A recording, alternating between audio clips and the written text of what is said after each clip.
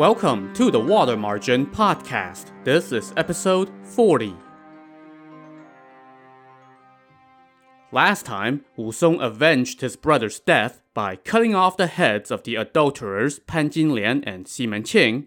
But the county magistrate liked Wu Song, so he just bent the law a little bit by, changing the witnesses' testimony so that premeditated double homicide became 2 accidental manslaughters. As we rejoin the narrative, Wu Song and all the other people involved in the case were being sent to the prefectural court for sentencing. The prefect was a smart guy and had already heard about this case. After he reviewed the indictment, the testimonies, and the evidence, he switched the kang that Wu Song was wearing to a lighter one and put him in a jail cell for the time being. As for Mrs. Wang, for her role in the murder of Wu Song's brother, her kang was traded in for a heavier one, and she was sent to death row. As for everybody else, the 4 neighbors, the coroner, and the boy Yun Ge were allowed to go home. Xi Menqing's wife, who was the plaintiff in this case, was told to stay at the prefectural offices while the prefect waited for word to come down from the next level up. Now, the prefect was also a member of the Wu Song fan club, so he saw to it that Wu Song was taken care of while in jail. None of the jailers tried to hit him up for money like they usually do to prisoners. Instead, they were the ones shelling out silver to buy him food and wine. Meanwhile, the prefect rewrote the indictment to further lighten the charges before sending it up to the legal office of the imperial government for review. I swear, if they watered down the charges anymore, Wu Song was just gonna get off with a stern warning. The prefect also dispatched a confidant to rush a few secret letters to the capital to help grease the wheels of justice even more. In the capital, the prefect's connections went and talked to their connections in the legal office, and just like that, backs were scratched and the deed was done. Here's the judgment that was sent back down to the prefecture. Mrs. Wang stimulated sexual cravings and adulterous desires and persuaded a woman to poison her husband and then told the woman to prevent Wu Song from making a sacrifice to the memory of his brother. This resulted in the loss of lives and indecent behavior by man and woman. For this, she shall be executed by slicing. And just so you know, this form of execution was a literal death by 1,000 cuts, as the executioner takes his time slicing off 1,000 pieces of flesh from the condemned. This was the most severe form of punishment in ancient China, so Mrs. Wang definitely got her just desserts. Now, as for Wu Song, here's the sentence he got. Even though Wu Song was avenging his brother, he did kill his brother's adulterous wife and Xi Menqing. And even though he turned himself in, he still must be punished. So, he shall receive 40 strokes on his back and be exiled to a location 700 miles away. As for the adulterous couple, their crimes were severe, but there is no need to speak of them as they are already dead. As for everyone else, they are free to go home. The sentences should be carried out upon the receipt of this document. Upon receiving the sentences, the prefect summoned all the witnesses and the plaintiff to court. He then retrieved Wu Song from his jail cell, read his sentence out loud, and gave him the 40 strokes on his back. And of course, even this punishment wasn't that bad, as the men doing the caning were looking out for Wu Song. They may have swung their rods 40 times, but only 5 or 6 of those actually landed with any force. Then, Wu Song was placed in a light kang weighing only about 7 pounds. One thing he couldn't avoid, though, was the face tattoo that all exiled criminals received. In this case, he was being sent to the penal colony at Mengzhou Prefecture. All the witnesses and plaintiffs were then dismissed. Next, they turned their attention to Mrs. Wang. She was brought out from death row, and her sentence was read aloud. They then wrote up her crime on a placard, and she was made to sign her confession. After that, she was strapped to a wooden donkey and paraded through the streets. And if you don't know what a wooden donkey is, just Google it. It's not a pleasant way to travel to your death. With much fanfare, she was taken to the execution grounds in the center of town and met her gruesome, though well-earned fate. Okay, so before we continue, let's just pause and look back on the story of Wusong, Pan Jinlian, and Xi Menqing. There are a few loose ends to tie up here. One, it's worth mentioning that the character of Pan Jinlian has become the archetypal villainess in Chinese literature, the evil, unchaste harlot against whom all evil, unchaste harlots are compared. The novel really doesn't do her any favors, painting her in pretty much the worst light possible, so as to leave no room for sympathy. But it's interesting to note that the various TV shows based on the novel have tried to soften her character a bit. On the shows, she's been painted a little more sympathetically, often as an unlucky woman stuck in an unhappy marriage, manipulated by the wicked Mrs. Wang, seduced by Xi Menqing in a moment of weakness, getting pulled farther and farther in over her head, and even feeling pangs of remorse about what she's done.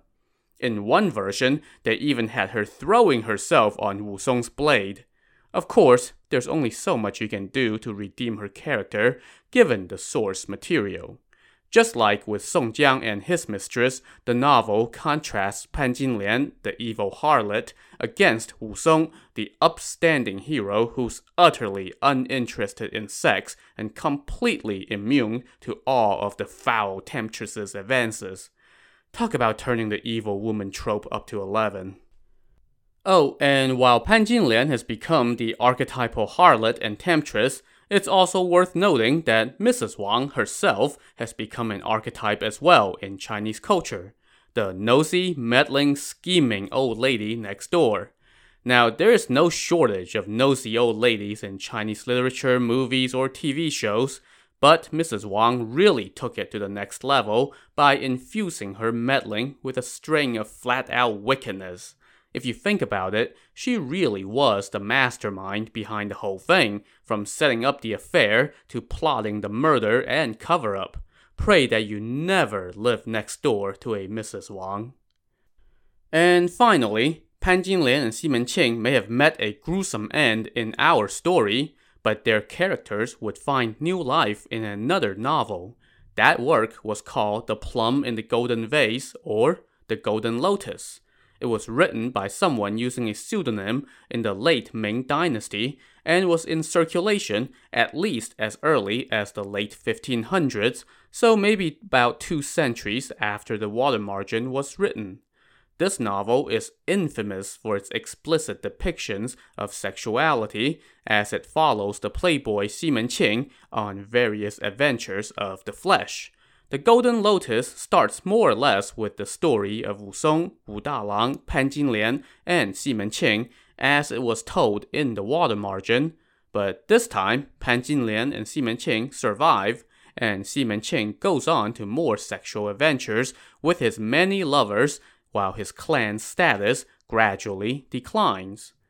The book was steamy enough to be deemed pornographic and has been officially banned for most of its existence. Yet, the educated class always seem to manage to get their hands on it somehow, and it has actually received its share of praise from Chinese and Western critics alike, being hailed for, among other things, its character development.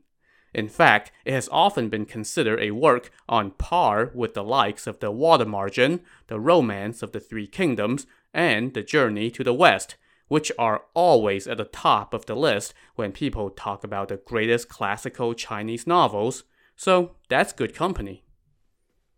Alright, so anyway, back to Wusong. After watching Mrs. Wang receive her comeuppance, he prepared to set out on his exile to Mengzhou Prefecture. One of the neighbors brought over all the money from the sale of his brother's possessions. The prefect then issued the paperwork and sent 2 guards to escort Wusong. And these 2 guards respected Wusong for his heroic deeds, so not only did they not torment him on the way, a la the guys who escorted Lin Chong the Pantherhead on his exile, they actually went out of their way to look after him.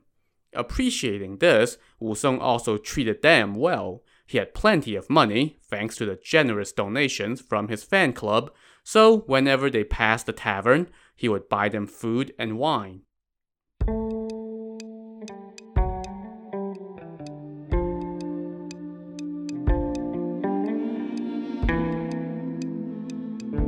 It was the third month of the year when Wusong did his vigilante avenger thing. He then spent the next 2 months in jail awaiting his sentence, and now it was the 6th month of the year, which meant scorching hot weather. So Wusong and his escorts only traveled during the relatively cool hours in the morning. After 20-some days, they followed a major thoroughfare to the top of a hill.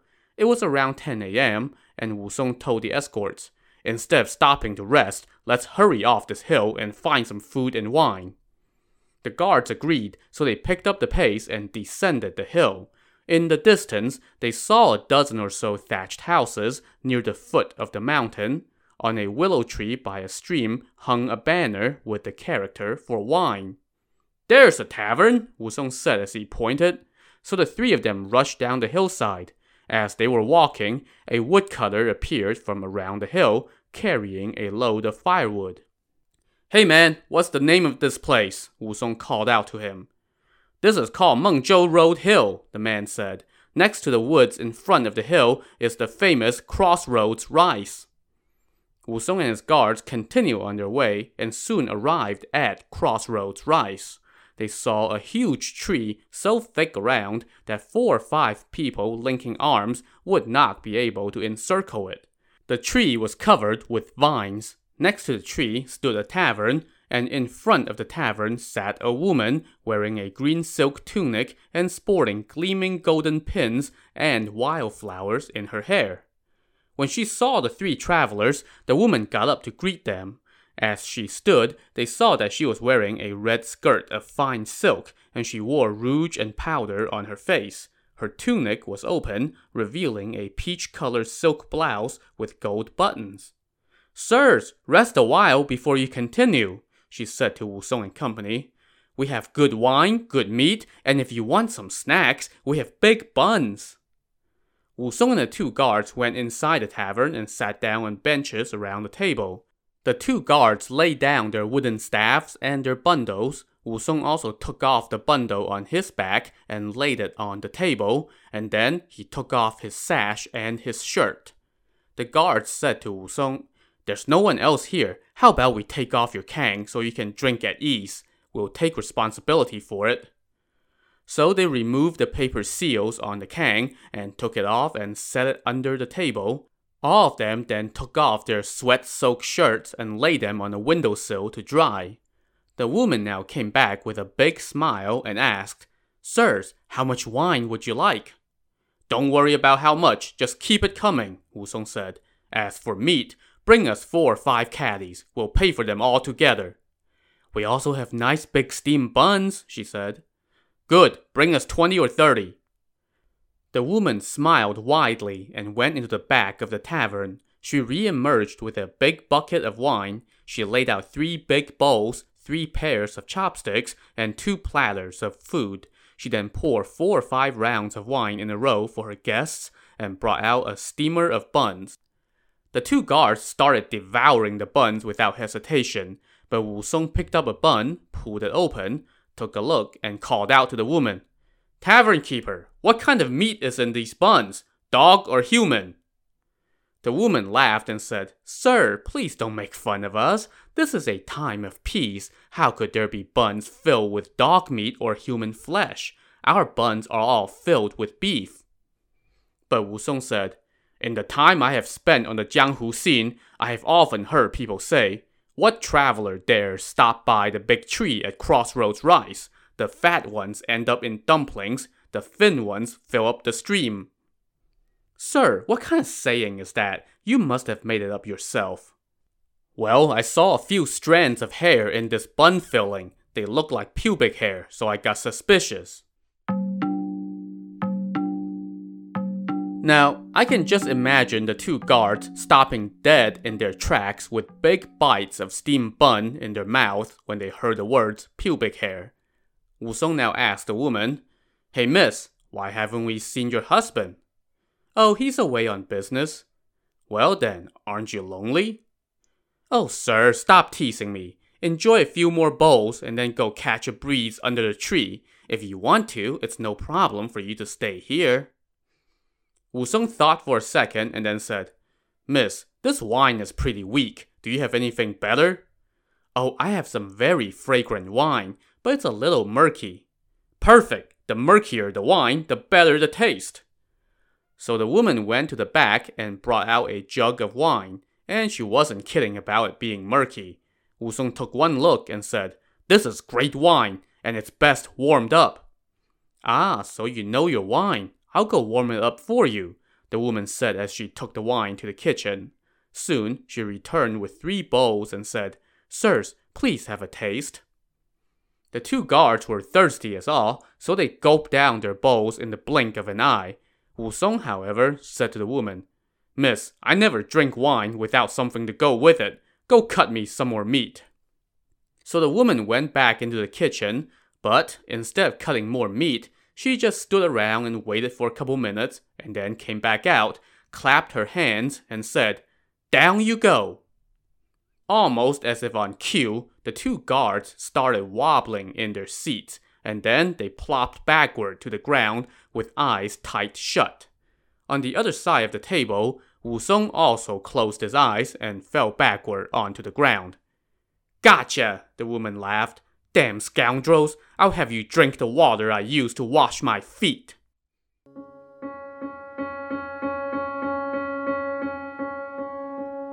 Yeah, so all the gossip on the Jianghu scene about this place was true.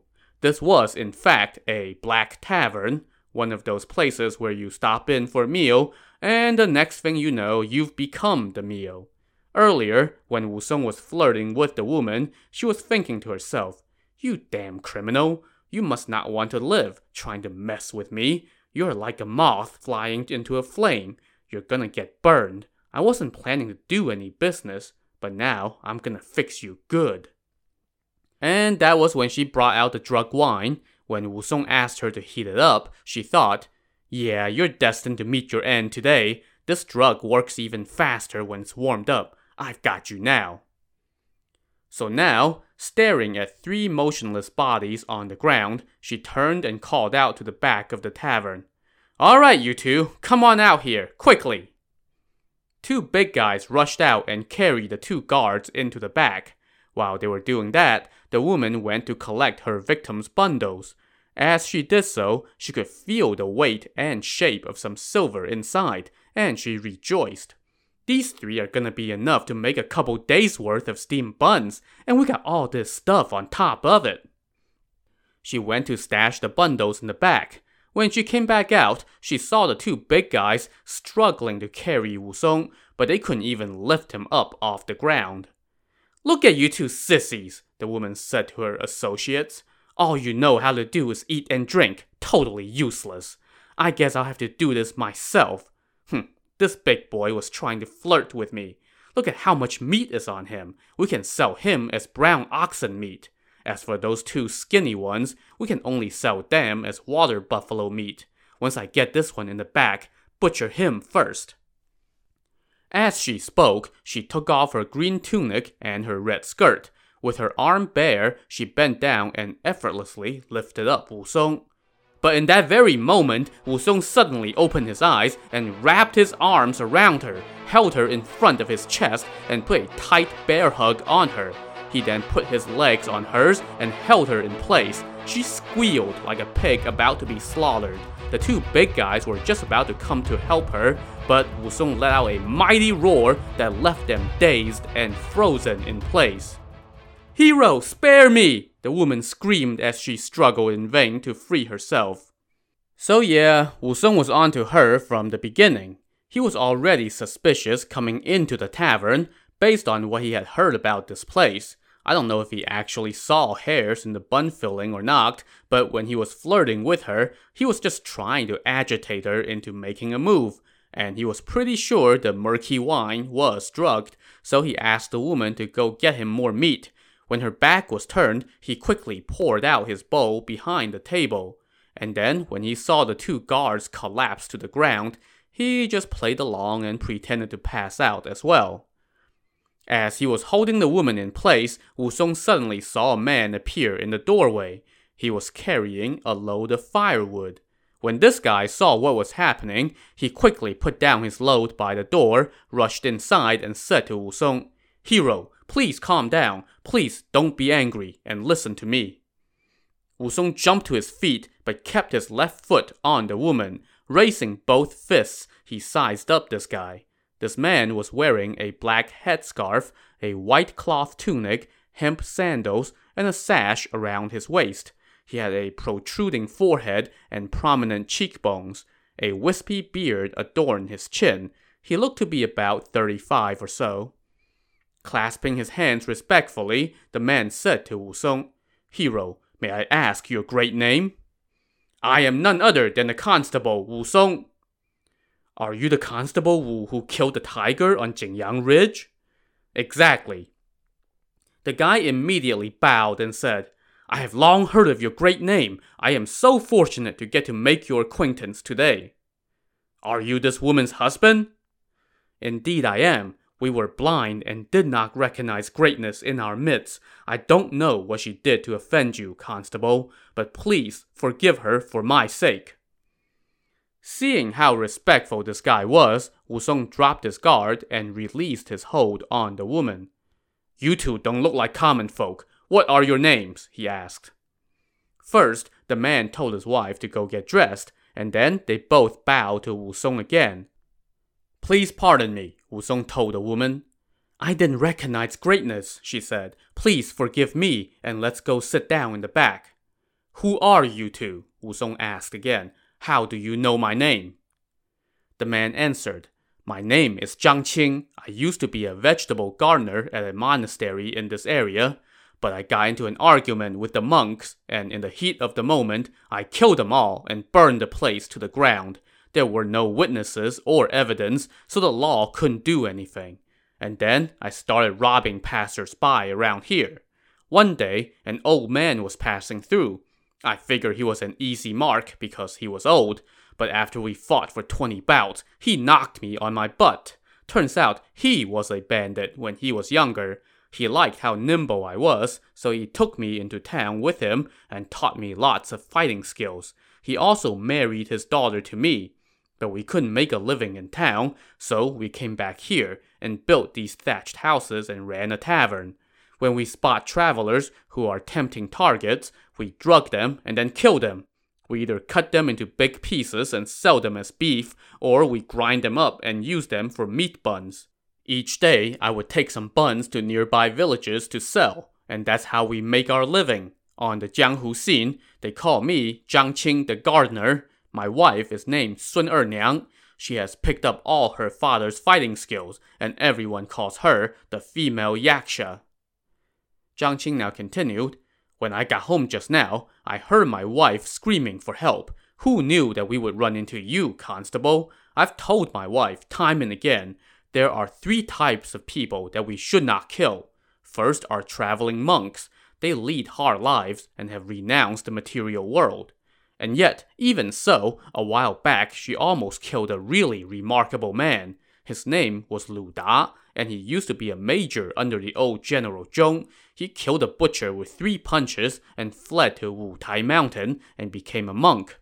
Because he has tattoos all over his back, he's known as Lu Zhishen, the flowery monk, on the Jianghu scene. He wields a Buddhist staff that weighs 80 pounds. When he passed through here, my wife saw how fat he was, and she drugged his wine. They had him in the kitchen and were just about to cut him up when I came home. When I saw his Buddhist staff, I knew he wasn't a common man, so we brought him around and ended up becoming sworn brothers. Recently, I heard that he seized the monastery on Double Dragon Mountain and has become bandits with a Yangzhi, the blue-faced beast. He's written to me a few times, but I haven't gone to join him yet." Now, if all this sounds familiar, it should, because Lu Zhishen recounted this story back in episode 24. And back in that episode, we also explained the nickname of Zhang Qing's wife, Sun Erniang, aka the female yaksha. Yakshas are nature spirits in Hindu, Jain, and Buddhist mythology. They are usually good spirits, but sometimes can be mischievous, and the Sun Erniang certainly pushes the boundaries on the term mischievous. Zhang Qing kept going. My one regret is that there was a pilgrim monk. And by the way, a pilgrim monk, as used here, refers to a class of people who practice Buddhism, but they keep their hair and they wander around making their living by begging. So now Zhang Qing continued. This pilgrim monk was a tall man, but he too fell for our drug.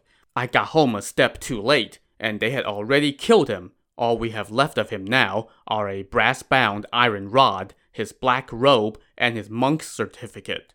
The only other items of importance were rarities. One is a rosary carved from 108 human skull bones. The other is a pair of knives forged from the finest snowflake steel. That monk must have killed his share of people. Even now, those knives still moan in the middle of the night. I just hated that I couldn't save him. I've also told my wife that the second type of people you shouldn't kill are traveling singing girls and the sort. They go from town to town and have to put up with all sorts of crap to make their living. And if we kill one of them, they'll spread word around and sing about it on stage. And then it'll give every one of us on the Jianghu scene a bad name. And the third type that I told my wife she shouldn't kill are exile criminals, because there are many gallant men among them. But who knew my wife would ignore my words and offend you? Good thing I came home a little earlier than usual. He then turned to his wife, Sun Erniang, and said, What gave you the idea to try to kill him? I wasn't planning to, she said, but then I saw how heavy his bundle looked, and he was getting fresh with me, so I started getting ideas. Wu Song now explained, I am a man of principle and would never tease a good woman. I just noticed that your eyes were staring at my bundle, so I got suspicious and started talking loosely to get you to show your hand. I poured out that bowl of wine and pretended to be drugged, and when you tried to lift me, I grabbed you. Please excuse me.